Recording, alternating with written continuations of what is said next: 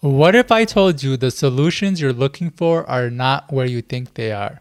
In fact, they're leading you further away than bringing you closer. Welcome back to another episode of The Internal Journey. I'm your host, Kam Knight, author of several books in the area of mental and human performance.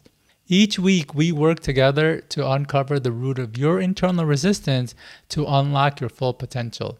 Recently, I took up rock climbing. Since I really enjoy it, I signed up for a class to improve my skills. From the class, I was expecting to learn all sorts of techniques like flagging, drop knee, or dyno. However, that's not how the class started. The instructor began by first teaching us the importance of breathing, taking a few breaths before starting the climb, and making sure to continue breathing while climbing. At first, I thought, how much can breathing really help? I was looking to climb harder levels and was convinced I needed to learn techniques and methods. Surprisingly, the breathing really helped. I didn't realize how often I unconsciously held my breath when approaching a difficult hold. Doing so would create tension and anxiety, which made it harder to execute the move. Not to mention, breathing is what helps metabolize food to energy, and when I was not breathing, my body wasn't producing enough energy. Just by focusing on my breath, I was able to climb more, for longer, and more difficult routes. That triggered memory of other areas I'd heard about the importance of breathing. I do and love yoga, and I can't tell you how many times the teachers have stressed the importance of breathing. But I never paid attention to them, thinking my challenges came from a lack of strength and flexibility. When I would become anxious or nervous, people would tell me to breathe. Again, I thought, how could my lifelong anxiety be overcome by something as simple as breathing? That triggered other simple solutions I've heard, like drinking more water. For much of my life, I was not a big water drinker, and as a result, I've had tremendous anxiety, muscle tension, mood swings, and lack of focus. So much so I couldn't imagine it coming from something as simple as not drinking enough water. I thought I needed expensive medication, complicated surgeries, exotic treatments, or magical cures and solutions. And I traveled the world to seek such things. This applied to my academic and professional life as well.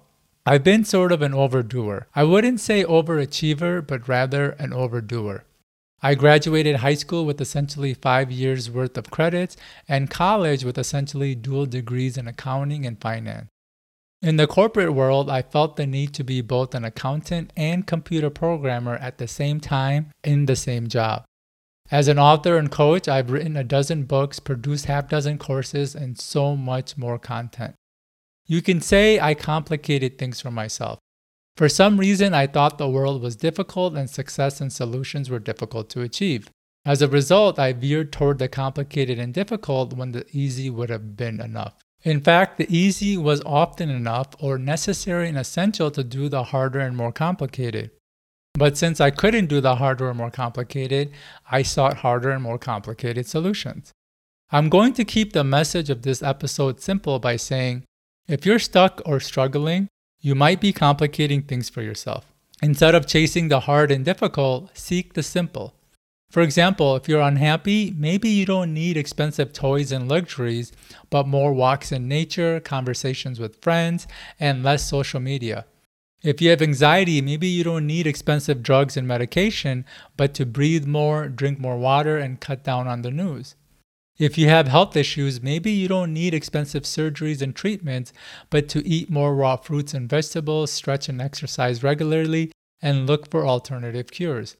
If you want success, maybe you don't need to chase so many degrees and credentials and develop expertise in one area.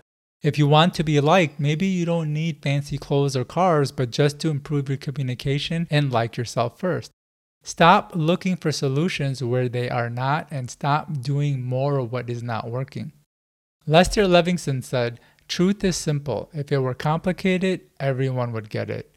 All right, this is Kam Knight of The Internal Journey. Make sure to hit that like and subscribe and leave a comment. Until next week.